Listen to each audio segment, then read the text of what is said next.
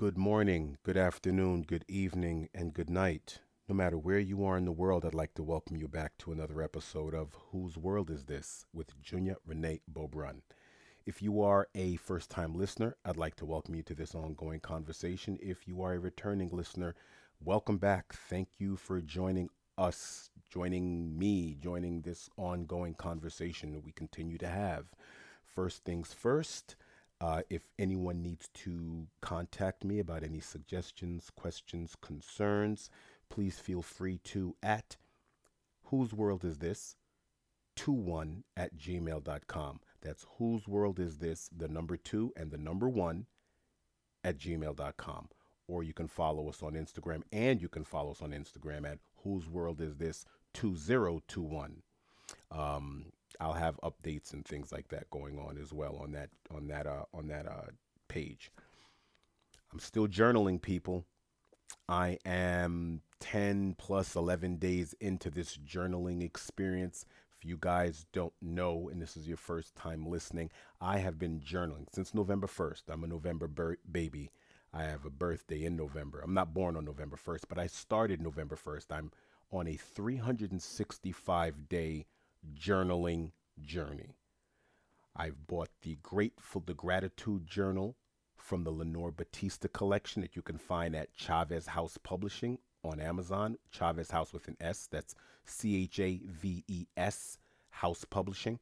And you can scroll through. And I've been using the Gratitude Journal. It's a beautiful journal. It says you can see um, a silhouette of someone meditating. It's going to be a sea with a sunset horizon. It's going to say Gratitude Journal, My Abundant Blessed Life. And it's going to have Lenore Batista's name prominently positioned at the bottom of the actual cover page.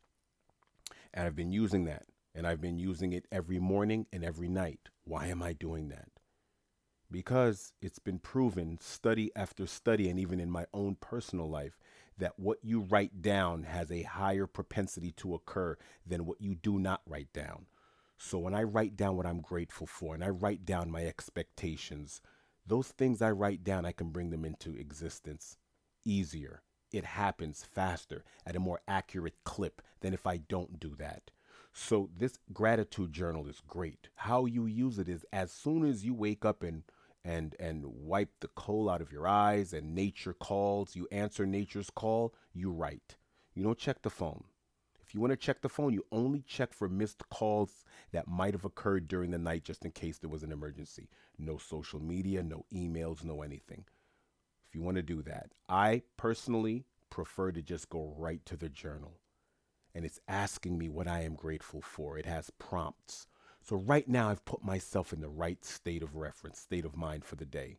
I'm not thinking about, oh man, I gotta get ready for work. Oh, I gotta see such and such at the. You're not thinking about any of that. I'm not thinking about, I gotta call such and such. I gotta get up. I gotta do this. I gotta do this. How much cardio? No. First things first. What are you grateful for? And I write that down. It centers you. I can't tell you how important it is and the difference it's made in just more than a week's time. You do that every day. And then before you go to sleep, it writes, you also have to write what happened that was amazing today. Write one thing and then write what you're grateful for. So now, as soon as you wake, you're writing what you're grateful for. Right before you go to sleep, you're writing what you're grateful for. What you have done is you're creating a cycle of gratitude in your life when you awake and before you go back to sleep, before you slumber. This is important. It centers your day around gratitude, abundance, and what you expect, positive expectations. That's why I'm using these journals. They're important in that regard. I'm also using the Titan Fit journal, which is a journal that's chronicling my fitness endeavors. I have not missed a day at the gym. Granted, I've been doing more cardio, more lightweight stuff. I come from a heavy lifting, powerlifting kind of background. I haven't gotten into that yet, but I've just been in there, getting it in, getting my at least a mile and a half in on cardio, 30 plus minutes minimum, 30 minutes minimum, and I chronicle it. That's how you get started. So my gratitude journal, it has 365 pages waiting. So I suggest you guys do the same. Become a part of it. Kris Kringle time's coming. Black Friday is coming in a couple of weeks. Go on Amazon, pick one up for a neighbor, a friend, whatever. We have the fitness journals for women as well, and the training my best for my best life and my healthy, fit, and beautiful journal. Pick them up. Pick them up.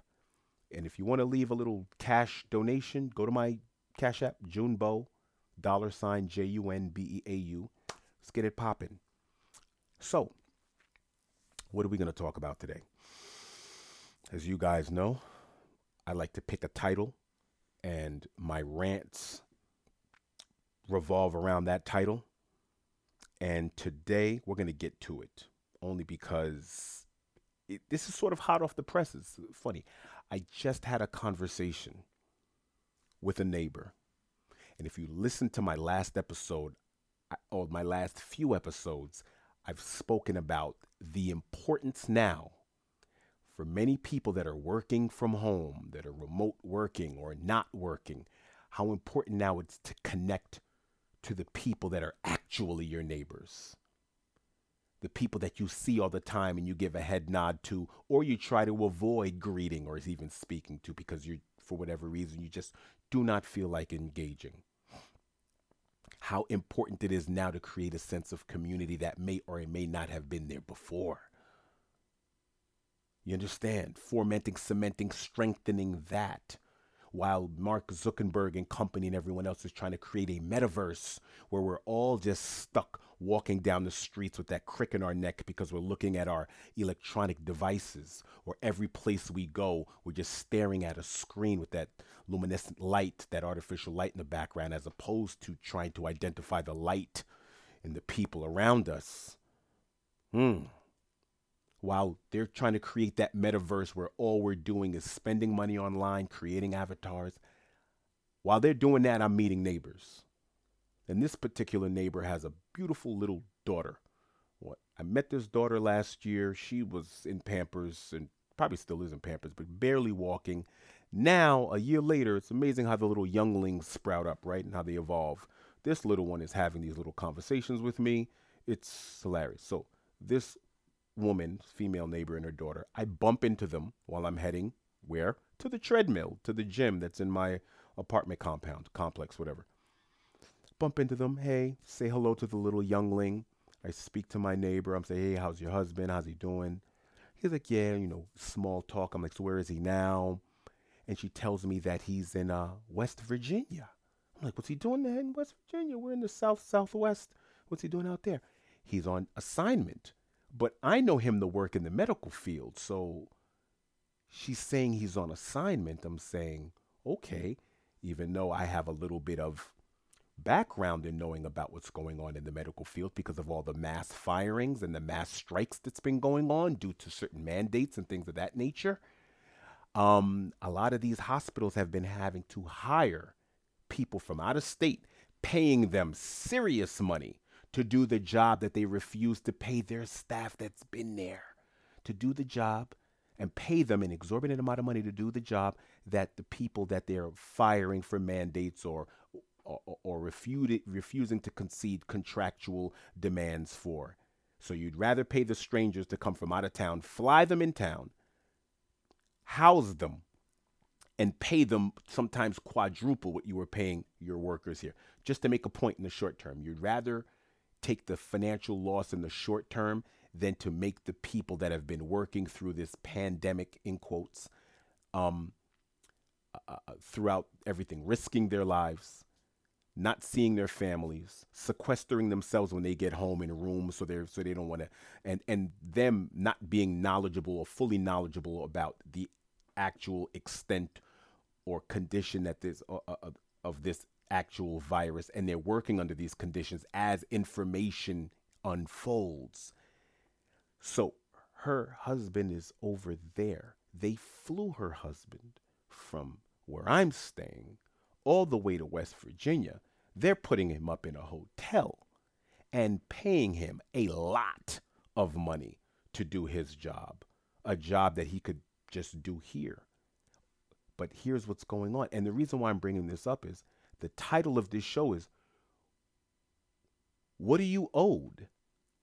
It's going to be along those lines. What do you feel you are owed? Because there's this saying that's been bandied about over the last, I don't know, couple of years. I've been hearing it, and I heard it years ago. And the saying goes, "You don't get what you deserve; you get what you negotiate." That happens in everything in life. It doesn't happen just in business, it's in your personal life. You get what you negotiate. Life is all about compromises, leverage, and what are you willing to put up with? And if you're not willing to put up with it, and why? What are you willing to negotiate? What are you willing to bargain and negotiate for?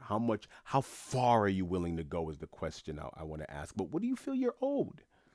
Because here's what's going on. 1,000 workers walked out of their jobs. 1,000 healthcare workers in the Huntington, West Virginia area. Because when she told me all of that, I got on the treadmill, did my mile and some change, and got off and went on the computers because I wanted to know what was going on in West Virginia. Because she told me there's strikes, and he wanted to, her husband he wanted to bring, of course, his daughter and his wife with him, and the hospital administration said it may not be safe because the working strike has become contentious. Why has it become contentious? What's happening? Ladies and gentlemen, both of my parents come from the Caribbean. Most of the women on my mother's side of the family are all in the medical field. Okay? I grew up in the medical field. Most of the women in my family are nurses. If they're over the age of 45, 50, if they're over the age of 50, they're nurses. And they've been nurses for over 20, 30 years. My mom has been a nurse since the 1980s. Okay? My mom, I remember being on the picket line with my mommy. Okay? Not my mom, my mommy at the time. She wasn't mom yet. She was mommy. Okay? When they were out there, nurses fighting for better wages. Now, what I've been hearing from a lot of my family personally, when a group of nurses went to the administration and said, hey, listen, we were overworked and underpaid already. Because what I've been hearing from my mom, and what I've heard from my mom in many years ago, she said how the nursing field, how the medical field, and how the hospitals, how patient care went down the toilet in the late 90s and going into the 2000s. Why? Because all of a sudden managed care, it's such a profit-bearing system.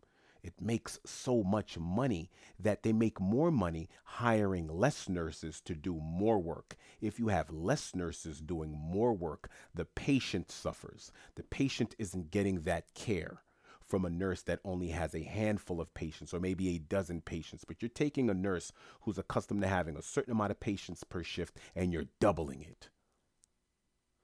Guess what happens when you overwork people? Mistakes happen. Guess which professions where the margin of error is at its lowest? The medical profession. But yet medical errors are up, ladies and gentlemen. One of the leading causes of death in this country are medical errors. That's what you don't hear about. Hello? That's been the case. And my mom, and I'd hear her on the phone speaking to my other female cousins and whomever, and they would say, oh, this profession isn't what I got into. It isn't what I got into. We're not getting the raises we were promised for the kind of work that we're doing. If you're not in the medical field, you have no idea what the work is like. You have no idea what it means to give of yourself every day to that extent, to that degree, to the sick and infirmed every single day. People come, people go, people are alive. Sometimes people don't make it out alive and they die on your shift. How many of us are working in professions where actual death, we're seeing someone die in your arms and having to take care of that dead body is actually a job in your job description? But yet, these men and women have to fight and negotiate for every penny. And oftentimes when they go on strike, they come back off of that strike getting way less than they demanded. And right now, you got 1,000 workers. In the middle of all that's going on, you told these people, get jabbed or else. We're not giving you any bonuses. We're not doing any of that. As I was saying before, circling back, this is happening all over the country, by the way, what I'm about to say to you. Um, Group of nurses, a couple of my family members are included in this. They all, more than a dozen nurses, actually, I would say almost 2 dozen nurses go to the administration. And what do they say? They're done. They're fried. They have PTSD. They are fried. What they want are better working conditions. They want, if you're not going to hire more nurses, at the very least, pay us such and such amount of money, hazard pay, working under these conditions. Where are the bonuses? Where are the this, that, and the third? Guess what happened? The administration nodded their heads and said, "We hear your plight, blah, blah, blah," and threw them a pizza party in their honor. Think about that for a minute. Granted, that pizza party was uh, too little, too late. It would have been nice if they were surprised with that and they were acknowledged for their hard work and sacrifice beforehand. But the mere fact that they had to come in to demand better wages and better working conditions, and you come back with a pizza party, you might as well have slapped them in the face with that hot, cheesy slice of pizza, because that's the kind of insult it is. And that's happening all over the country. It's happening in New York. It's happening in South Florida. It's happening in Atlanta. The stories I'm telling you are coming from everywhere. I have nursing family everywhere in this country. So what's happening now? You tell these people jab or else. You tell these people no hazard pay. You tell these people we don't have the money. They do have the money. You've been understaffed and overworking the people that you have, and you've been making money hand over fist all these decades while underpaying, overworking, understaffing your establishments, your facilities. So you have the money. You've just been mismanaging the money. The money is there, ladies and gentlemen. We spend the most money per capita of any country on earth on healthcare. Yet we don't have the outcomes as other first world nations. Why? Because the money is mismanaged. It's not going to care on the ground. It's going to marketing the hospitals. It's fattening the salaries of hospital administrators who have no medical backgrounds. Are you listening to me? I know this well. Remember what I told you? I've been in the medical field. Both parents and many of the women in my family. I know how it works behind the scenes. And you know who suffers? You and I. Me and you, your mama and your cousin too. Everyone suffers under this system that's spending the most money but not getting the greatest outcomes. Why is that? Because it's a profit producing business. It's not a business that's primary concern is care. It's not, its outcomes aren't that. It's billing insurance companies, it's marketing drugs, it's fattening hospital administrators' pockets, it's building different wings for plastic surgeries and cosmetic surgeries. That's what it's about. It's like a college that's not concerned with better education. They're more concerned with building a better stadium for their athletic program so they can bring in that TV money. But the education system in that particular Division One school, it's not a Division One academically, it's a Division One athletically. But which one is going to have the better outcomes? The student who's the better student, or the student athlete who's only going to be a student athlete? It's probably never, the chances of them playing a professional sport are little to none, making money off of that. But yet they're spending more time on the revenue that they're going to garner from that, and they're not putting it back in the educational side. And it's the same with these cosmetic surgeries in these hospitals. They're spending more time on the cosmetic side and not on the people that actually need medical assistance. Hello? Hello? And this is what's going on. So they're striking. And so I had to do a show about this, to have this part of the conversation, because this has been an ongoing theme over the last couple of episodes. If you go back a few episodes, let me see, I can't remember which episode it was. Let me look at my episodes now. Money is the root.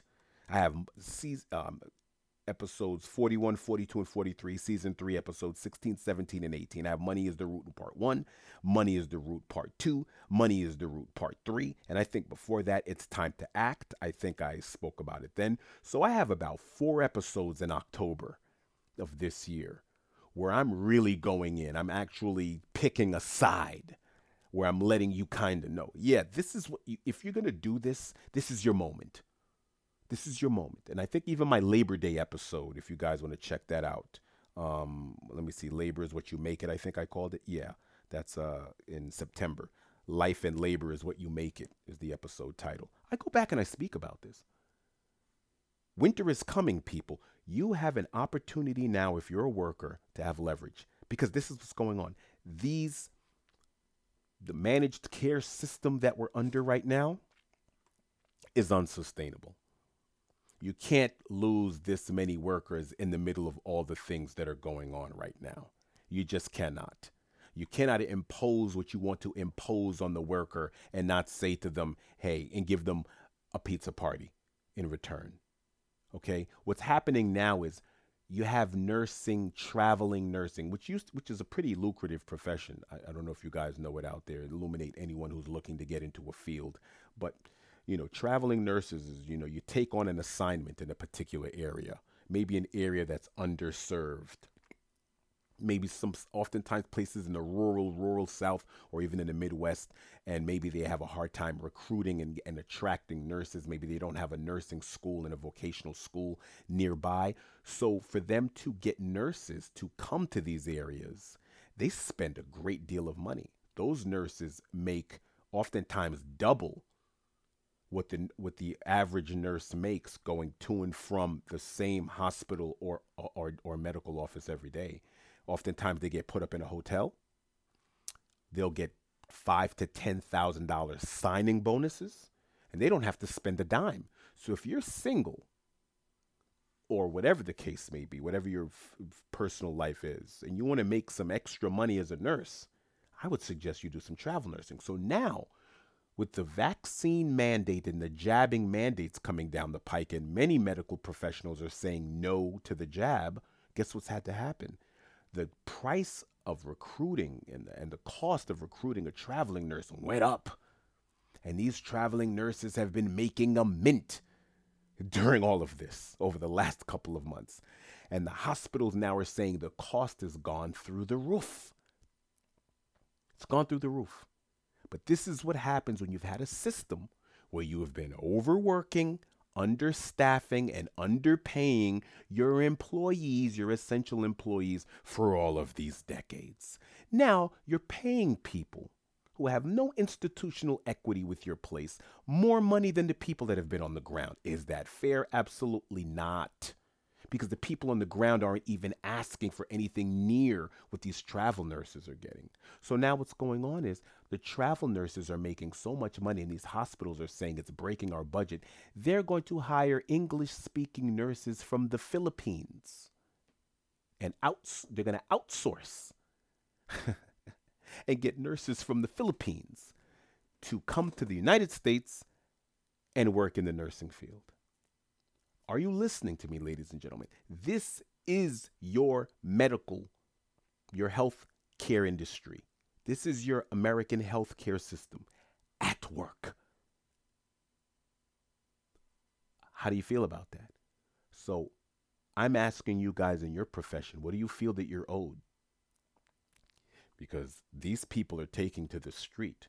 They're saying enough is absolutely enough. We haven't been rewarded. We keep saying these things. Oh, thank you, essential worker. Thank you for all of you. We're leaving comments on their IG pages and their Facebook pages and everywhere else, and their TikToks, and we're TikToking with them. But what are we doing? Are we really standing in solidarity with them?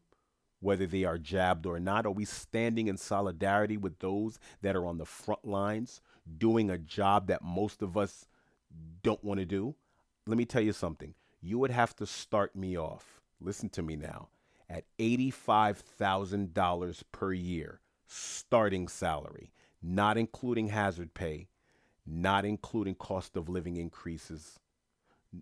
I have to be making six figures within 3 years of that field for me to even do it.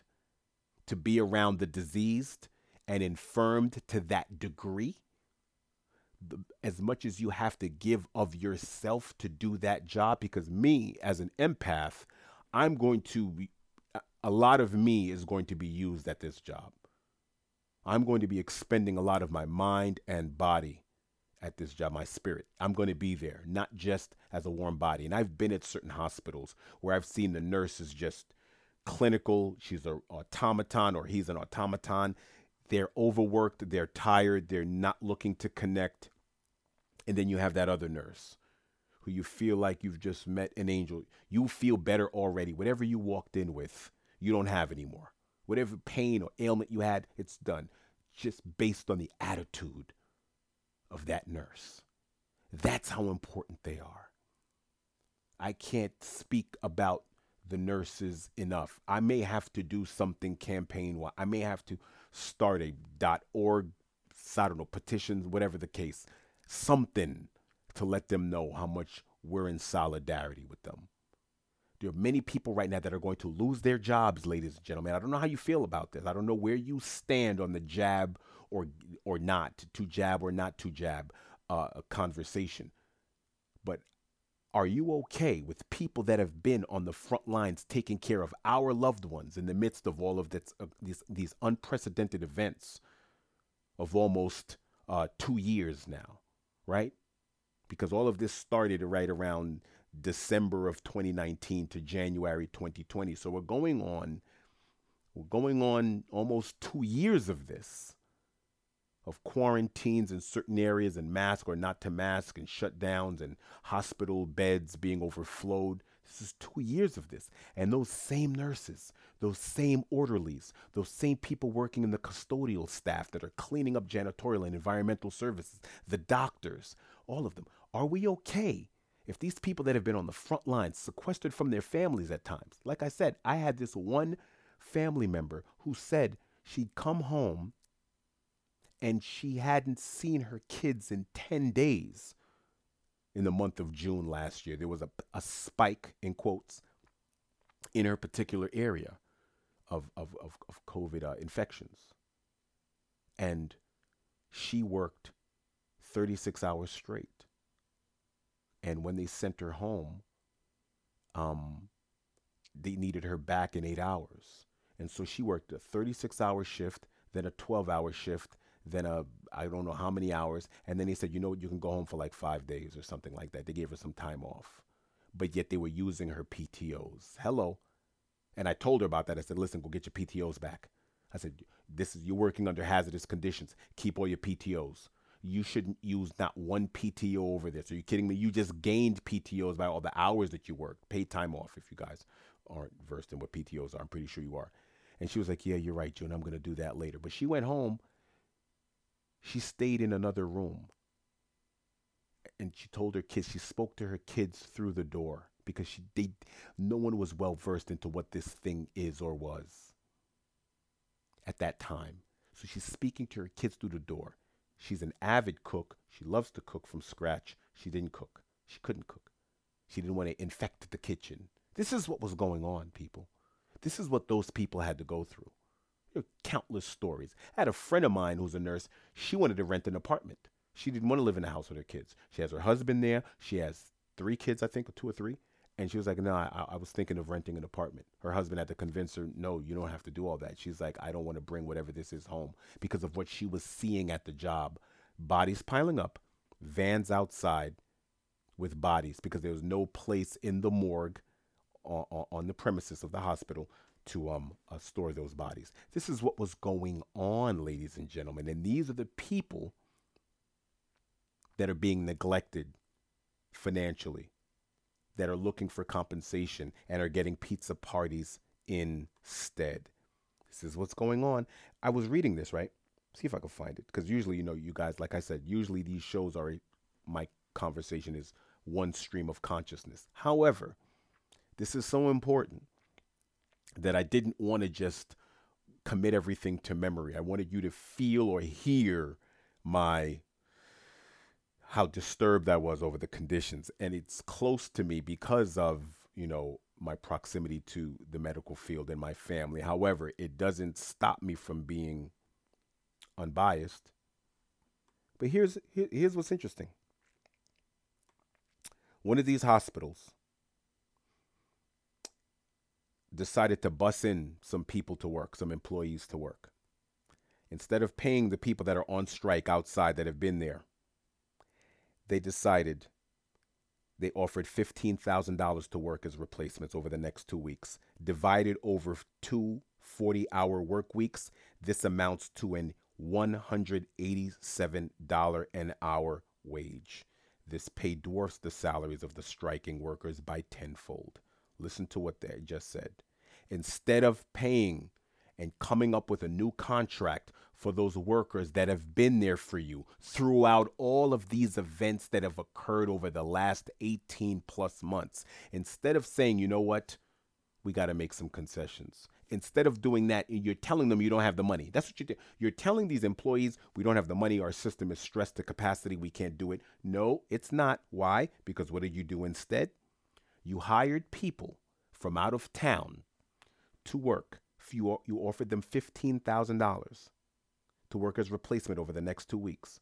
Over two 40-hour work weeks, that amounted to $187 an hour. I know some lawyers that are like, man, I need to go into nursing. This pay dwarfs the salaries of the striking workers by tenfold. Okay? Because some of the striking workers are not nurses. Some of them are working in tech. They're working in maintenance. They're working in, they're orderlies. They're certified nursing assistants. Tenfold. This pay dwarfs the salaries of the striking workers by tenfold. Where'd you find the money to pay these guys? If you're telling the people that are on the front lines that you don't have the money, people that worked for you, now they're on the picket line. They went from being on the front line, working for you, underpaid, overworked, understaffed, poor working conditions, bad management. Remember, we spend the most on healthcare. We have some of the worst outcomes in the first world. Just saying. Our mortality rate is lower than people who spend a fraction in other countries. Just saying. In first world nations. Just saying. These numbers are real. And it's been like that. And I'm telling you from firsthand experience, a lot of it has to do with how the money is managed. Okay, when you are in a profit-bearing system and you've turned sickness into a commodity, these are the outcomes you're going to get. The people that can actually help people not get sick aren't the ones getting paid. The people without medical degrees and without medical skills. The people who have degrees in administration and in business are getting paid more than the actual people that have medical degrees. That's the system you're in, ladies and gentlemen. I didn't choose it for you. You chose it for yourself every day. So what do you feel that you're owed? What do you feel you're owed under these conditions? I'm just saying. It's not just happening in this industry, but this industry is important because of everything that's been going on over the last 18 months or so. The medical field has been front and center.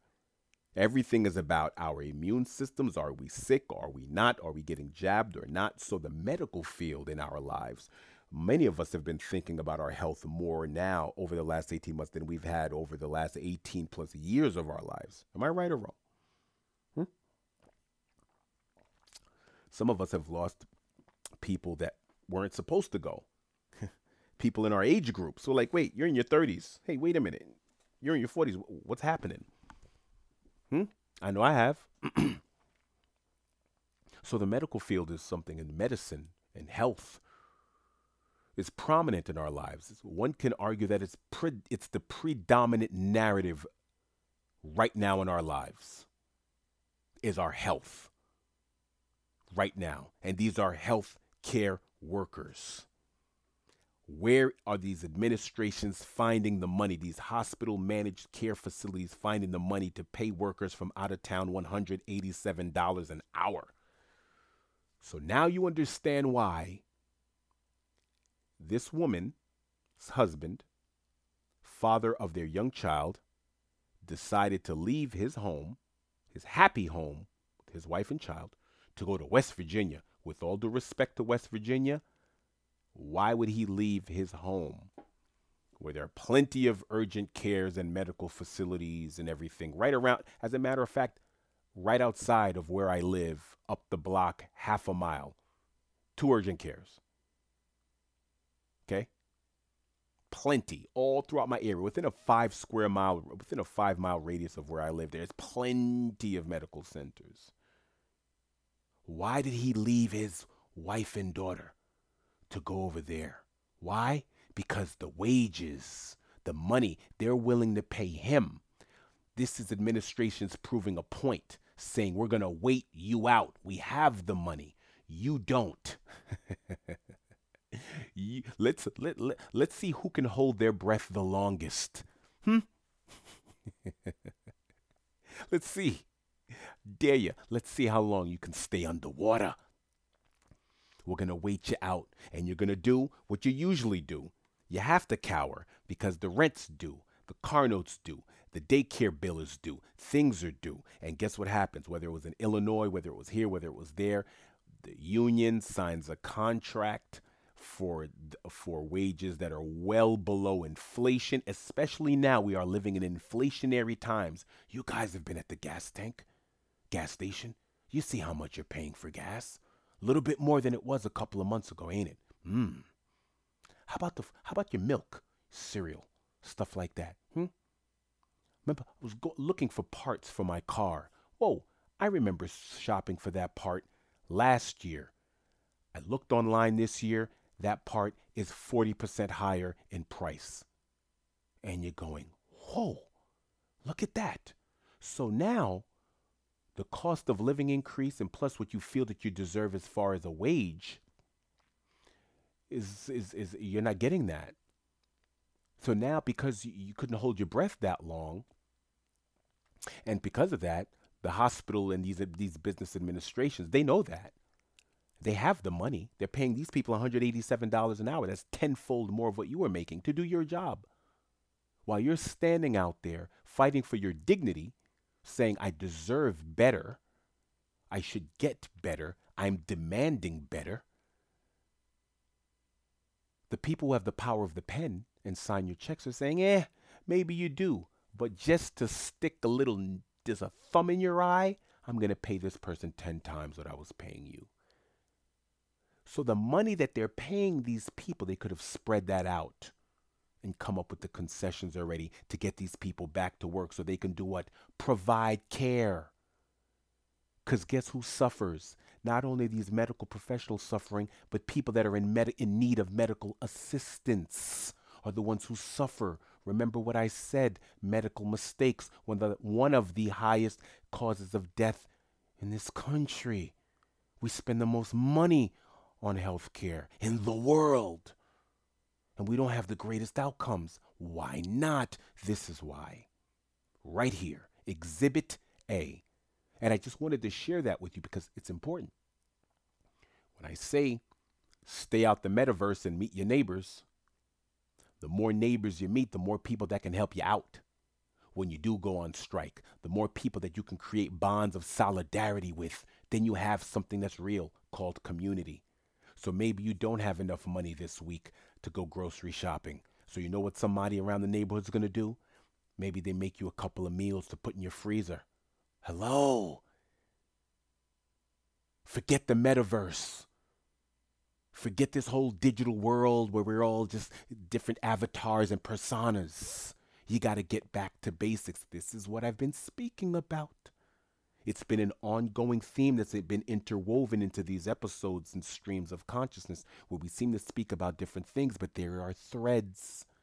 If you watch from episode 1 to episode 48, which we are on now, there is a thread. There are common threads if you listen and go back and re-listen. Okay? When I keep speaking about turn off your news, talk to a neighbor, talk to your friends, talk to your people, have real forthright conversations. Forget the emojis and the alphanumeric characters. Speak to your family and friends and colleagues and neighbors and cohorts. This is important because times like this, if you're on the picket line, on the front lines of labor disputes, you know what you need? You need community. Because you see what the bosses just did? The bosses said, "Yeah, yeah, all that stuff you did over the last 18 months, so what? We expected it. We'll get a couple of other warm bodies to do what you do. You don't matter, worker bee. We're going to replace you with the robots in about a quarter of a century anyway. So, yeah, but this is what it is. But if you have community, if you know thy neighbor, you greet thy neighbor, you have invited thy neighbor into thine home, guess what? Then when things are getting rough like that, people are going to say, there's always going to be those salt of the earth. People are going to say, you know what? I know things are rough right now. I know you're on strike. I know you got to fight the good fight. I got a couple of casseroles for you. Put this in the freezer. You can just throw it in the microwave in the oven. It'll last a month if you freeze it correctly. Now, all of a sudden, you look in your freezer. You and your babies get to eat. You get to eat. At the very least, you don't have to worry about that. Little things like that, you get to help create community. Oh, yeah, you can't pay the daycare bill? How old's your little one? I'll watch him. I'm working from home. Now, all of a sudden, you got a neighbor that you trust now is watching your kid. And whoa. These are the things that happen when you just do a little bit more than high and buy and spend more time cultivating and nourishing and nurturing the relationships that you can touch and and see, as opposed to spending 8 hours looking at reels on TikTok. Because guess what happens? None of those people you met on TikTok can help you. They can't. It's the people right around you that you don't feel awkward if you see them in a supermarket or in an airplane, in an airline, airport lobby somewhere, waiting room. And you go, hey, what's up? What's going on? You're not doing that to the people. And I'm tying all of that in to community, to what this is about, to who are your friends and who are your frenemies. These businesses said, we paid you to do a job. You took the wage. And yeah, we're not budging. That's what it is. We're going to pay these other people $187 an hour just to let you know that we can. We're going to fly them into town. We're going to put them up in hotels. We're going to pay them tenfold what we can pay you. With all of those expenses, they could have divvied up all of that money amongst the employees that were already working, and boom, had a solid 5-year contract with the union. But they didn't want to set a precedent. Businesses saying, nah, we don't want this to become a habit. They're thinking we're going to capitulate to their needs or their wants.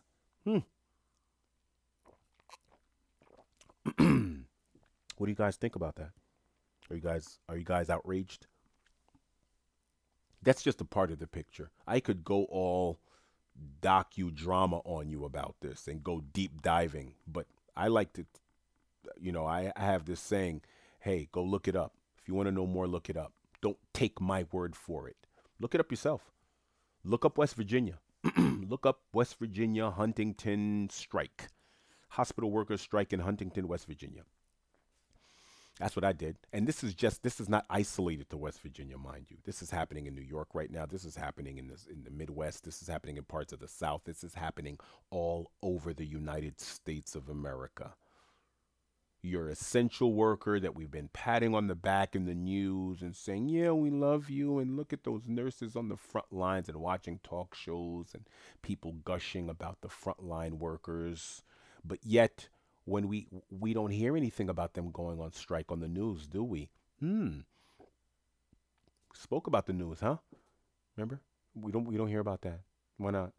How did I hear about this strike? A neighbor using my eyes. Remember, the last episode was about Operation Look Out Your Window. Yeah, the window of my soul are my eyes, right? That's the windows to my soul. I've been using my eyes. My neighbor, linking with my neighbor, meeting them, and then I get information. I glean information. I know what's going on in my community. Yeah, you guys might want to try it. This is what's going on. I want to know how you feel about that. 1,000 workers. You're paying other people $187 an hour, 10 times more than what these people are making. What? So these people are making what, $10 an hour? $18 an hour? $15 an hour? You can't pay them a couple more bucks an hour? You can't do that? Give them some hazard pay? Bonuses? No, can't happen. And their job is to make our lives better when we go into these hospitals and medical centers. This is the system that you guys are entrusting with your care. Okay? Okay? US spends more on healthcare than any other high income nation but has lower life expectancy. What are we talking about? What are we talking about? Okay? So, just saying, what are we doing? What are we doing? What are we going to do about that? So, do you get what you negotiate? You better be a damn good negotiator. How much leverage do you have? There's a lot that goes into negotiation. That's why that statement, I always used to have a problem with it, that I didn't know what it was. And I knew what it was. It was leverage. Because you can negotiate, but what is your position of negotiation? How much leverage do you have when you're negotiating? How much actual leverage do you have?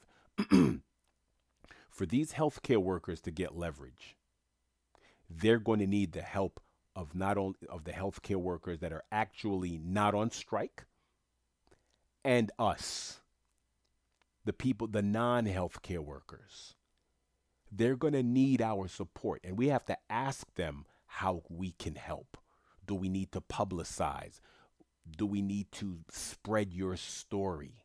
So if you know a nurse that's disgruntled, that's unhappy with this situation, ask them. If you know a medical professional, ask them personally, what can I do to help and spread the word? What can I do? What do you need from me? What can just me, my 2 arms and 2 legs and my little reach, what can I do? That's what I'm going to do. That's what I'm going to do, because this is important. I'm telling you guys right now that this is an important part of American history as far as labor relations goes. You've seen multiple jobs increase their hourly wage. You're hearing about retail saying that they're going to have to spend more money on people on the average salary. People are burnt out. Remember, you told this whole society told us to stay inside. That literally COVID was the Candyman, Michael Myers, Freddy Krueger, Jason, all rolled in one. Told our butts to stay inside. Don't go out, don't go out, don't go out, don't go out.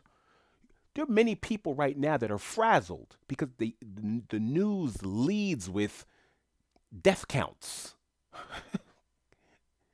So now you're telling people, we need people to do these jobs. Wait, what? These are the same people that you told for almost a year, don't go outside until it's absolutely necessary. Where everywhere they went, you told them to wear a mask. Where the favorite places that they used to go to eat and frolic were closed. Okay?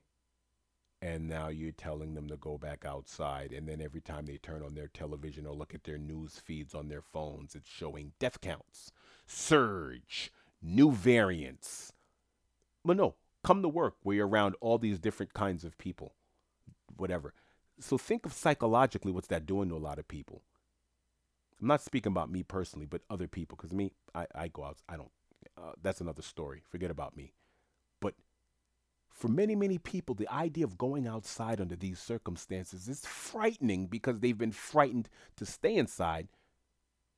And now you're telling them, oh, we need you. We need you to come back outside. Come get this job. People are like, no. I'm trying to get this job on this computer. I'm staying indoors. I want to be a rep for some whatever company will take me online to work. I'm doing that. I'd rather be underpaid doing that than to get those little funky salaries and be in your retail store. Why would someone want to be in a Walmart? Why would someone want to work in a Walmart or in a department store at those wages when you can get those wages just working online part-time? People are finally realizing that the work that they were doing or the money they were getting for the work that they were doing was grossly insufficient for the amount of work, for their working conditions, and then the pay. Every day they work, every hour they work, they were losing money. They would have been better off just doing nothing or doing odd jobs than going back to that place for 30, 40 hours a week for those wages. So what I'm saying is this is an important time. If you are out there and you want to strike, strike. But what I'm saying is don't allow these companies to say that they don't have the money. Don't allow them after this dust, if this dust ever settles in this paradigm that we're in now, when the dust settles, if the dust settles, don't allow them to say, "Oh, we're going to go back to pre-pandemical wages." Eh-eh. Make this a permanent normal. These wage increases, these strikes, make this the new normal that these jobs and these employers have to contend with. Because if they're doing this to nurses and healthcare professionals, I can only imagine what they're doing to everybody else. I can only, because I already know what the wages are. I had we spoke about how I was contracted out a couple of months ago and I was doing some work and I just saw how everything was going. I can't abide by these wages as a college graduate with the level of experience that I've had. And I remember what you were paying for my level of experience and my credentials in 2019. All of a sudden 2020 comes, you want to slash those same hourly wages by, I don't know, 40, 50, even 60%. I've seen jobs online where they're requiring you to have a bachelor's degree to make $12 an hour. Are you kidding me? I was making that after high school. And I just look at it and I laugh and I go, yeah, not me. And then you want to tell me what to put in my body, what to do, what to this, what to that, and the third, how many breaks I can take. And listen, what it's absurd. If you guys would look at, and the thing is, the jig is up. The people have spoken. The great resignation is upon us. People have said, no. If you were paying me maybe 35, 45 an hour, I might be willing to take your mess, but not at 10, 9, 11, 12. When you're using adolescent ages to describe someone's wages, they're not having it now. Got it? They're saying, nah, they're saying my salary has to match someone who's of legal age to drive and better, or legal drinking age. That's what people are saying. They're saying, I want my wage to match legal drinking age, not adolescent age or teen age. That's real talk. That's real talk. That's what's going on. So the jig is up. People are saying, nah, I'm good. No, I don't want that. So, and then on top of that, these jobs that are saying no one is coming in to hire, I'm telling you guys firsthand, no one's coming in to interview. I'm telling you guys firsthand, for giggles, I went on these websites. I'm not going to mention their name, all that have all the jobs and the recruiters, and I know what the hourly salaries are for people that can do what it is that I do and other people I know. The wages now to go into these offices and to succumb to mandates are down 50%. So when these employers on Business Week and Forbes and everywhere saying, oh, we can't find people to work these jobs, lies, I tell you. Lies, because I'm looking at the wages and I'm saying, oh, funny, you want someone with a bachelor's degree to make Burger King wages. Are you kidding me? Stop it. Stop it. With a little overtime, a Burger King employee can make this. No. With all due respect to fast food workers, I'm just saying, if you put in the time and you borrowed the money and you went to college and you crossed your T's and you dotted your I's and you kept your nose clean and you walked out there and you shook the hands of the president of the school and you walked out with a diploma, you cannot pay that person like everybody else. Period. Yes. I'm saying there should be 100% full employment for people that are college graduates, and each one of them should be making a minimum of $25 an hour. Yes, I said it. Yes, I said it. You can't pay them the same wage. You can't pay LeBron the same wages as someone who just got in the league. You can't pay someone who's an all-star and has the experience and has credentials and dean's list and someone who's just getting a non-skilled labor. You can't do it, and that's what's going on. Wage suppression is an old conversation. You can go. I listen. We've spent in the American. That's why there's. We've spent how much time in school? From 6 years old to 18 years old, you learn nothing about economics, nothing about business. Yet we're in the free market, etc., etc. We espouse the free market, but you don't learn anything for 12 years. Dare I say, you can go from 6 years old to 22 years old, which is the average age, 22, 23 years old, the average age of a college graduate, and never take a business class, never take a business plan course, a course on capitalism, a course on economics, macro, micro, capitalism, social, nothing. No, nothing. And yet you've been given the right to vote since the age of 18, and you're uninformed, misinformed, disinformed, malinformed. Okay, right? That's what's going on. Hmm? So we can go. I'm not going to get into that now because that's unfortunately, I'm not saying it's above my pay grade, but I would have to get paid to do that real lesson. That's some real TED Talk lectures right there. And I could do it. I've done it, but I've gotten paid for it. So that's something, if you guys really want to know, we can have another kind of conversation. But that's what's going on now. That's what it is. Wage suppression is as old as probably time, as old as the wage. And it's an ongoing negotiation. Right now, there's a little bit of leverage.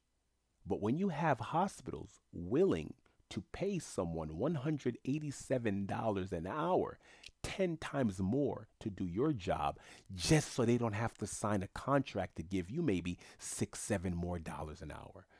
They're willing to pay someone $10 times more than you. And all you're asking for is maybe a 10% increase. That's it. Some of these people are making 15, they want 18. The people that are making 18, they want 24. They want this, that, and the third. But yet you're paying other people $187 an hour just to prove a point that you can. Meanwhile, you've been telling them that your budget has been overstressed all this time. You don't have the budgetary you don't have the budgetary means to compensate them accordingly. So let's come up with the great compromise. And meanwhile, you're seeing people get bussed in to do your job and making 10 times more than you. Wow, and all you're asking for is a 10% increase, not a 2%, maybe a 3%, a 4%. Make me whole with the price of inflation. The fact that I've been on the front lines of this what is that worth to you? So what are you owed out there is what I'd like to know. What do you feel you're owed? Guys, don't forget, if you're listening to me on iTunes or Apple Podcasts, please rate, review, and subscribe to the show. It is very important for the show to grow, that they see the amount of ratings and reviews and likes and whatever that it gets. It's important for the metaverse. Okay, so please take a moment after listening to this episode, go right there to, if you're listening on Apple Podcasts or iTunes, or if you have access to Apple Podcasts and iTunes, please share these episodes with a friend. If you know a nurse, you let them know. Junior Rene Beaubrun, our show, are with them. Tell them to email me. I don't care where they are in the country. Tell them to email me at whoseworldisthis21@gmail.com. I would like to interview them, possibly. Yes, we can do an interview segment.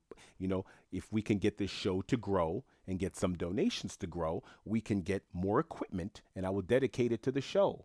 That kind of rhymed. Pardon the accidental poetry. But then when we get the show to grow, guess what happens?